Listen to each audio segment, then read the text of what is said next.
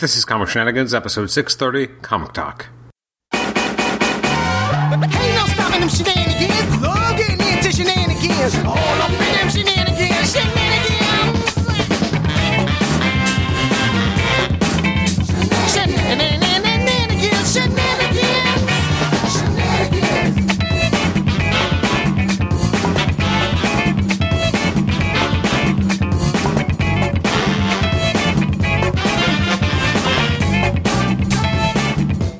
Welcome to the Comic Shenanigans podcast. I'm your host, Adam Chapman. This is episode 630. It's a new Comic Talk episode.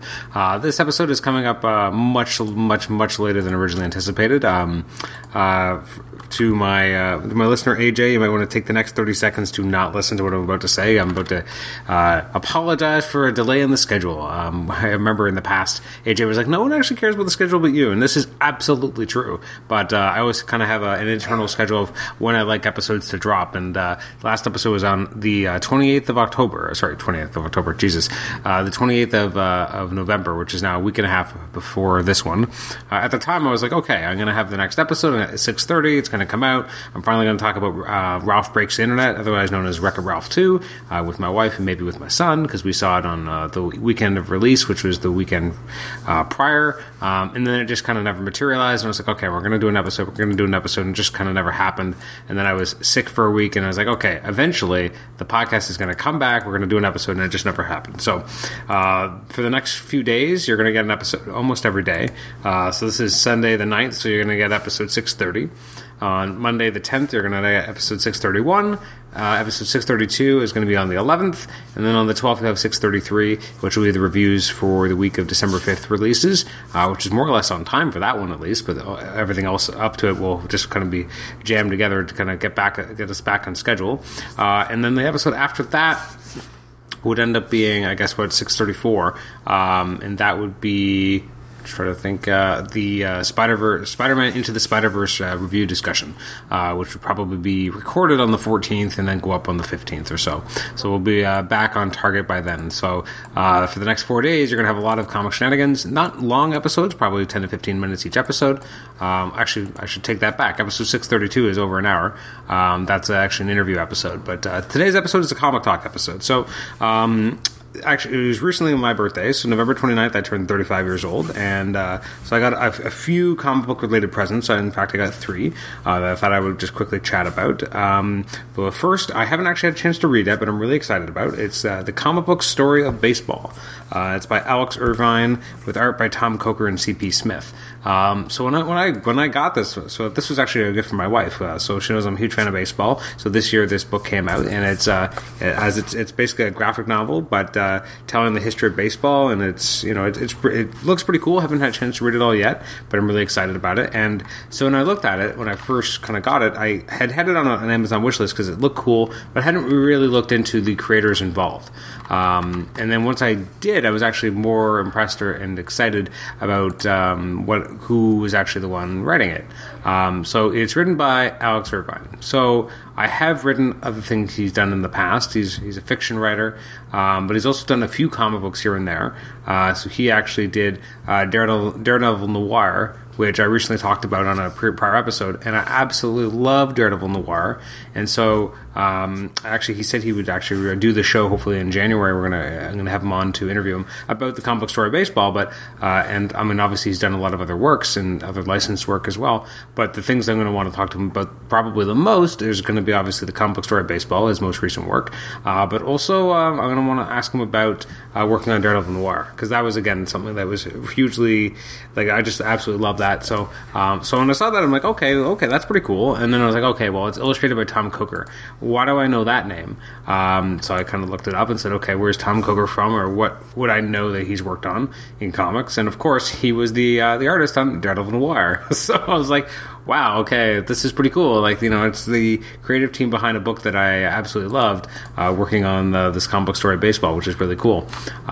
So that was, so I haven't had a chance to read it yet, but I'm really excited. And again, it kind of draws together things I love. It draws together baseball with comic books and what could be a more intriguing match for me. And it is interesting too, because I have said before that my wife knows I love comics, but she's not necessarily looking to buy me comic books for my birthday or my Christmas presents or that kind of stuff. Although there was a year where she picked up all the miniseries from Image that Jonathan Hickman had done up until that point, and she joked that for a long while after that, Amazon just kept asking her, "Are you sure you don't want more Jonathan Hickman?" And she's like, "Stop this, Amazon! I don't want this. That's because of my husband. I don't want this." Which was always very funny to me. C.P. Smith, who also worked on this comic book story of baseball, he was the penciler on Wolverine Noir, which again is something else I recently talked about on the podcast when I talked about all the Noir books. So, and of course, the two books I loved the most were Daredevil Noir and Wolverine Noir. So that made me laugh. That the primary artistic team here is the guys who did Daredevil Noir and Wolverine Noir, two Noir books that I really, really enjoy. So I'm hoping sometime in the new year I'll be able to get.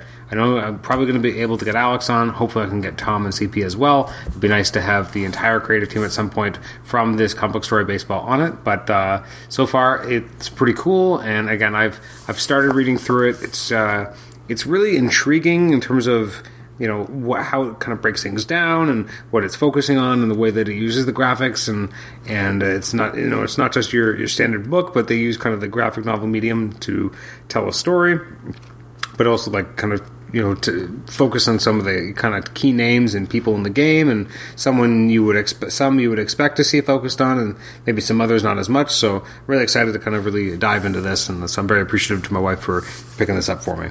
Now from both Nate, who's been on the show before, Nathan Struck, and Paul Scores, my brother-in-law, who's also been on the show. Between the two of them, I also got some really hefty, thick collections that I'm really excited about.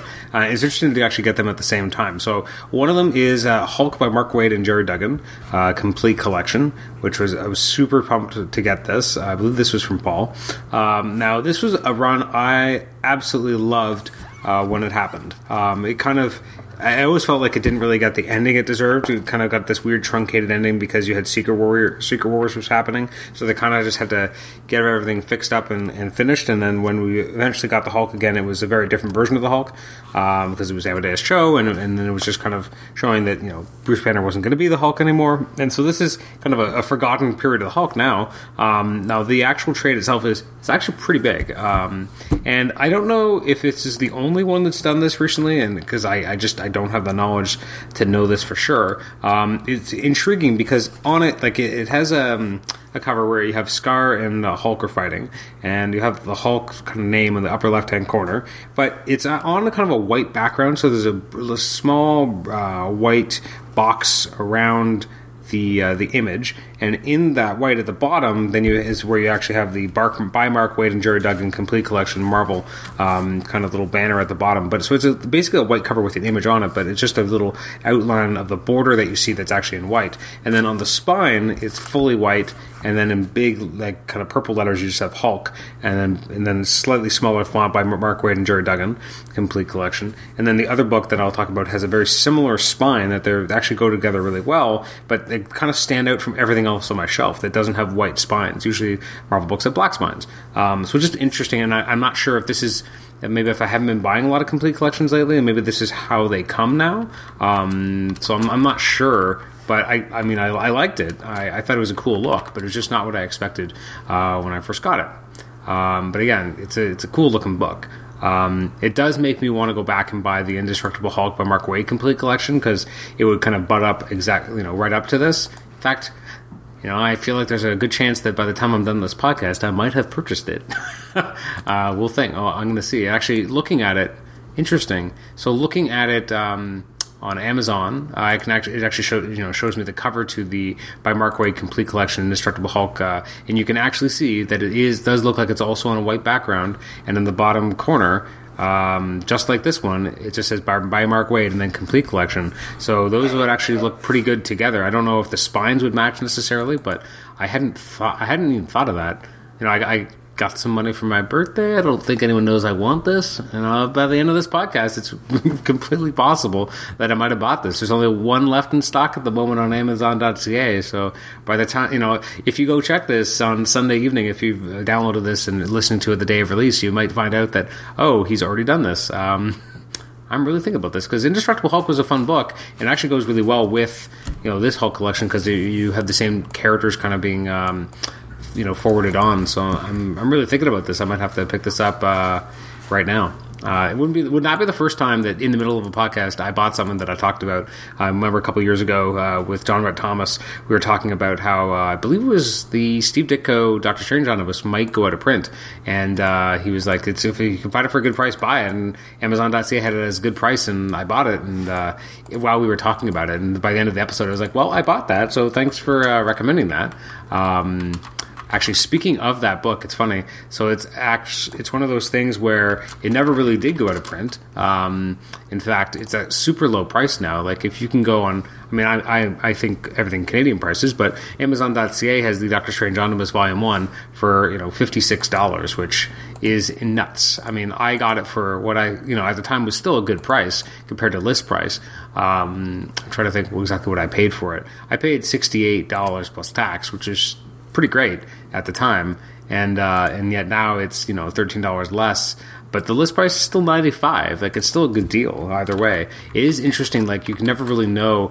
I don't speak for Amazon.com because obviously I don't use that because I'm in Toronto, so I use Amazon.ca. But it's interesting that some of the prices on Amazon.ca are constantly fluctuating in like crazy degrees. Like there's no such thing as kind of a static number, and over time they might go down or they might go up, and it depends where the dollar is, but it's just a really weird thing to watch happening, and it's hard to kind of keep track of it. Eric Anthony from the Cave of Solitude podcast, or as my wife would say lovingly, the Cave of Solitude podcast, would probably attest to that we see prices going up and down all over the place.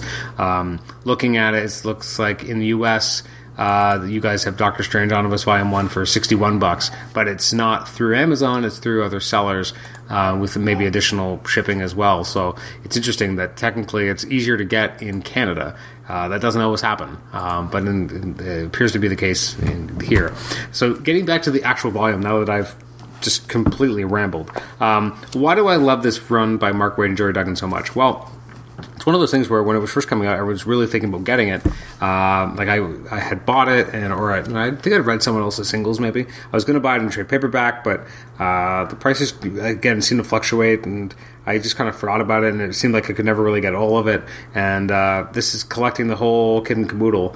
And this is the kind of the short-lived Doc Green period. It all starts with Bruce Banner basically having been shot in the head, and that's affecting his mind. He's basically lobotomized, or the idea that he's not smart anymore at first, and he turns into Hulk, and the Hulk and Banner's brain are not really working out so well together. What it eventually leads to is a smarter version of the Hulk, smarter than ever before, which is very different. What we're used to getting. What you also get here is a one-shot, sorry, not a one-shot, what's it called? A miniseries that was part of the... I was trying to remember all this. Oh, you know what? I forgot about this. I believe it's Extremis that fixes Bruce Banner's his mind.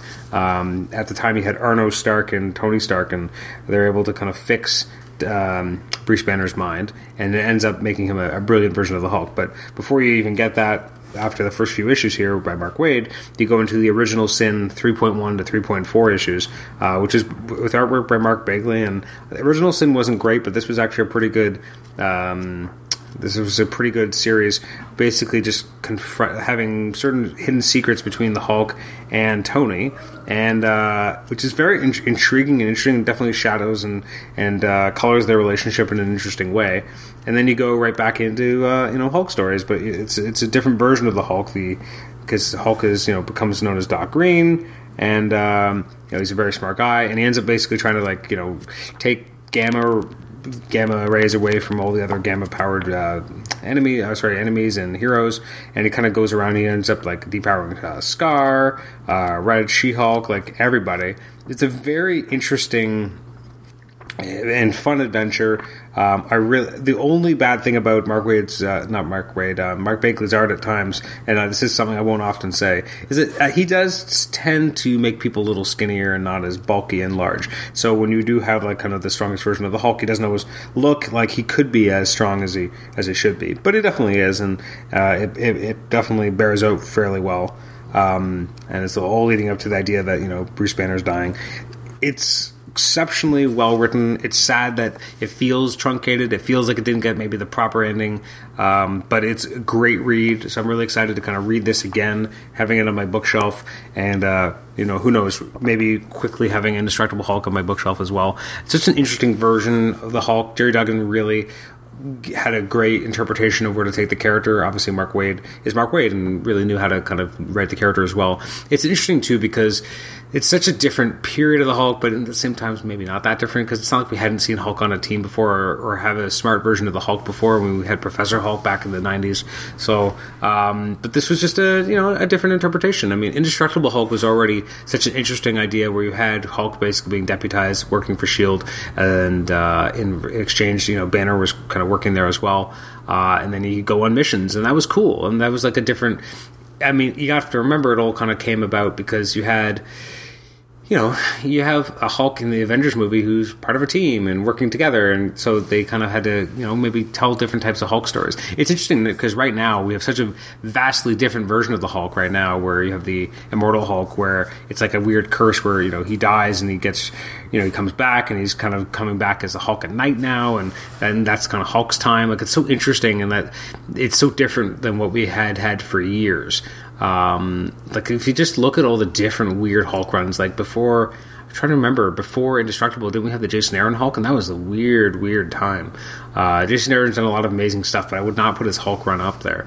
Trying to remember after Secret Wars, we had Amadeus Cho as Hulk, which I really liked. It was when they started making it so that Amadeus Cho's version of the Hulk was kind of not as much of a happy thing for him and more of a curse. Then I kind of checked out mentally a little, because I thought that was what made Amadeus Cho's version of the Hulk so much more interesting, because he was a different type of the Hulk. You weren't constrained to the same type of stories you were before, the same kind of level of darkness, the idea that it was, him managing his own anger and his grief and all these things that kind of percolated within the Bruce Banner character and created the Hulk. Instead, you had this young guy who thought Hulk being the Hulk was the coolest thing in the world. And then when they kind of started peeling that part away, I was less interested, because it's less of what made him so cool and different. If I'd had a year, how many years has Bruce Banner been the Hulk? Like 50 years? Like 50 years of Hulk stories that, were about this guy dealing with this thing that was a curse. And finally it was someone dealing with something that was a gift, and that was cool. And then they kind of took that away, and then I was less interested by the end of kind of Amadeus's run as the Hulk. And now he's kind of I forget what his new name is now even, but it's a whole different thing. Anyway, so that's Hulk by Mark Waid and Jerry Duggan, so I'm really excited to kind of really pour into that. And last but not least, I got Mutant X, the Complete Collection, Volume 1, which I'm very excited to be able to reread again. This is such a weird but fun, weird... I don't know how many times I can say weird, but I can say it a lot. This is by Howard Mackie, most of it. If you look at it, it's the complete collection of Mutant X, not the ill-fated TV show by Fox when they couldn't use the X-Men word and instead used Mutant X instead. This is collecting issues 1 to 17 in annual $9.99, so presumably there would only be one more volume to collect the rest of the Mutant X issues. Although I'm curious, actually, how many issues, because I'm trying to think, how many issues did Mutant X even go for? Because this is a pretty thick, handsome volume, and they wouldn't do it this thick if they didn't have to. This, you kind of feel like there's got to be a volume 2. I don't think they've announced it in any way.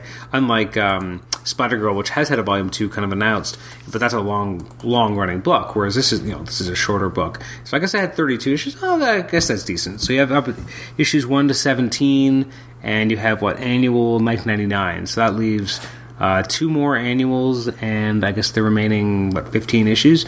All right, so that's they're both pretty handsome volumes then. So this series originally started in October 1998. I remember, I think it's even on the first issue here. Yeah, you had this double gatefold cover, or wraparound cover, I guess it's the proper term. And it was a collector's item first issue. You used to see a lot of these banners in late 98. And it's Trapped in a World of Darkness, Alex Summers is Mutant X. Fear him, fear for him. And ostensibly this was part of the X-Men 35th anniversary. It's crazy to think that was the 35th anniversary. That was 20 years ago. So it's the X-Men 55th anniversary. For those, I think I did an X-Men flashback episode once where I looked at books from 98. And I was talking about the 35th anniversary, and you had, the Cerebro's version of the X-Men, and it just feels so long ago. And I mean, it is 20 years ago, but at the same time, like, there are certain things that don't feel that long ago from that period. But because of how fast comics move now and how quickly status quos have changed, like, if you were to look at the X-Men status quo in the last 15 years, how many times it's gone through major changes, it would probably boggle your mind. Like, it's kind of nuts. So Mutant X. So this basically, you had X Factor, I guess, 149, and then that book ended, and then you had this Mutant X kind of following up on the character of Havoc, and you kind of see what happens to him next. Now, as I said, the credited writers on this volume are Howard Mackey, who's a friend of the show and has been on prior episodes, Jay Farber and Ben Rabb. The total pencilers who have done work in these 17 issues in an annual include Tom Rainey, Kerry Nord, Pasquale Ferry, Mike S. Miller, and Javier Salteras with Yancey Labatt, J.J. Kirby, Michael Kaluta, John Romita Sr., John Byrne, J.G. Jones, and Michael Golden. That is a lot. And then you look at inkers. You got Andrew Papoy, Pasquale Ferry, and Salim Crawford with Walden Wong, Scott Elmer, Johnny Green, Derek May, Scott Koblish, Harry Candelario, Michael W.M. Kaluta, John Romita Sr., John Byrne, J.G. Jones, and Michael Golden. So I'm pretty sure the last few are just pinups, and I can't remember now. And the covers by Tom Rainey and Andrew Papoy. And basically, you have Alex Summers wakes up in another time, in another place, in the mind of an Alex Summers who basically has just been blasted by an energy blast from a Sentinel, knocked into the water, and basically dies, or is about dying. And you have this soul from this other, from the Havoc from our universe, who is trapped in an explosion, I think Greystone's explosion, trying to go back to his own time. He's from Bishop's time. And suddenly he, kind of basically his soul merges with this version of Havoc. And then he wakes up in this other universe, and he's part of a very different team. He's married to Madeline Pryor. He's part of a team called the Six. This is where you have the introduction of the Bloodstorm version of Storm. You have the Brute, who's a version of Beast. You have an Iceman who's, basically, I think he's permanently stuck in ice. You have a version of Warren called the Fallen. So it's a very different continuity, and this is where Howard Mackey really gets to have a lot of fun, because you have a version of the X-Men that are very different. The entire Marvel universe is different, and he really gets to kind of play with it and do very different types of stories. And you have different versions of Fantastic Four, of Cyclops eventually shows up. You again have the idea that the X continuity went in a very different direction. You have Madeline Pryor slowly becoming the Goblin Queen, and again you have a version of Alex Summers who knows how events should have gone, and this is kind of like a giant what if in terms of some of these characters, because they just went in a slightly different direction, and things ended up going very poorly. Brute, for example, is a very primitive version of Hank McCoy in terms of how he became devolved. And even with Bloodstorm, she was, she never really recovered from being turned into a vampire. So there's a lot of really cool stuff in here. I really do recommend it. It's a hodgepodge at times, but for the most part, it's a lot of fun. It's an alternate reality story. Everything kind of is different and not as familiar as it should. And that first year is really exciting because it's all kind of building to this big climax. I feel like after that, maybe Howard Mackey both didn't know where to go, but also felt more free to just experiment with this universe. Bringing in Gambit, bringing in a swashbuckling version of Scott Summers.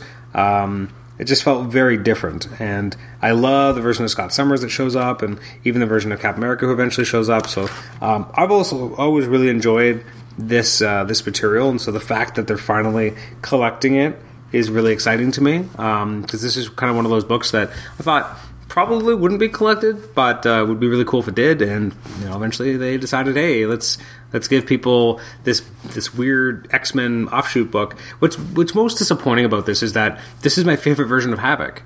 Because Havoc got to become a true leader, wasn't in Cyclops' shadow at all, and really got to become, a really big leading man. And then the minute he shows back up in the Prime Marvel Universe, it's the stupidest way possible. Like, I believe he wakes up in a coma, and he's being tended to by Annie, and he kind of falls in love with this doctor, and then he almost gets married to Lorna. Like, it was just a lot of weird stuff, and I don't think the characters ever really rebounded well. He's had some good moments. I mean, Uncanny Avengers was definitely really cool when he, ended up being with the Wasp, and when they had that kind of whole timeline, they ended up getting averted, but they had like a family. Like, that was all really cool Havoc stuff, but good Havoc stories are few and far between, and I just felt that this focus on him as a character and really letting him spread his wings was so cool, and that for the most part, it's just been forgotten that he had all these cool adventures and this whole cool existence. Marvel's kind of forgotten that it existed for the most part, although apparently someone remembers, because obviously we got this trade paperback. But, in terms of the people actually writing the adventures of Havoc, you don't really get a lot of people remembering this stuff.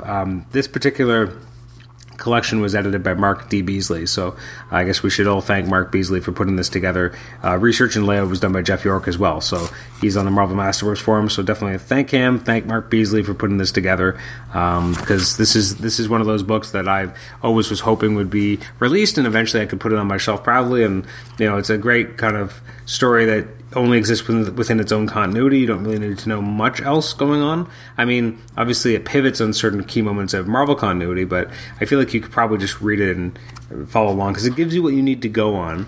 If you have an inkling of who these characters are supposed to be or what's supposed to be happening with them, obviously it'll mean more, and seeing them in these weird new ways will be kind of crazier, but it'll still be cool. Anyways, that's the episode for today. Those are my birthday gifts this year, so I'm excited to really hunker into those. I have not yet bought an Indestructible Hulk, but I'm definitely considering doing it very shortly, because they have that one copy left, although it does say there's more on the way. There's just something about being able to have that next to this Hulk collection, being able to kind of read that whole kind of run, which is very cool. But again, even if you just started with this version of Hulk by Mark Waid and Jerry Duggan, it gives you what you need. There's a few characters that were introduced in Indestructible Hulk, but you pick it up pretty easily. Anyways, thank you for listening to this episode. As I prattle on about my gifts, you can reach me at comicshenanigans@gmail.com. Like the show on Facebook, rate and review us on iTunes, subscribe to us on iTunes, and you can also listen to us on Stitcher. Thanks again for listening to us. We'll catch you next time. You'll have an episode tomorrow on Monday the 10th of December. Thanks again, and we'll catch you next time. Bye-bye.